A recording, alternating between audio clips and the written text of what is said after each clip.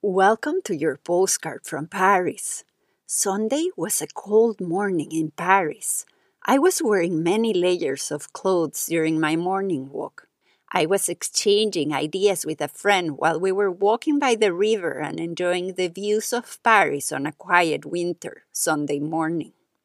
During the walk, I got thinking about how much our everyday life has changed in the way we relate to technology.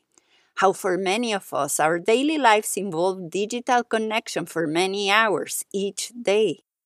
It's through technology that we read a newspaper, do our work, research, call our friends, and take pictures.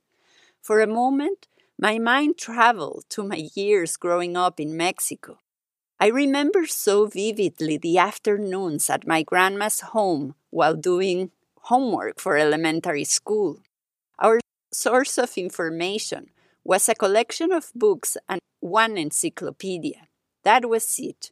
This created specific boundaries around how much we could do. Then I thought about the phones at that time. Our phone was attached by a cord. I remember the exact place where I sat in the living room to make phone calls. The third reflection was around newspaper. I would observe my parents quietly enjoying reading time without any rush. I remember touching the newspaper and noticing the ink attached to my hands. During my elementary school years, I would have never dreamt that one day I was going to be living in Paris, writing these postcards that you can listen to wherever you are in the world.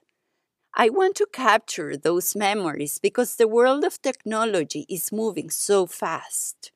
While the possibilities of how we connect and what we can do and create are endless, this post is a gentle reminder to give your brain some space to rest and rebalance from this fast-paced everyday life. Sundays are great days to let the screens rest and use your eyes to connect to the world outside.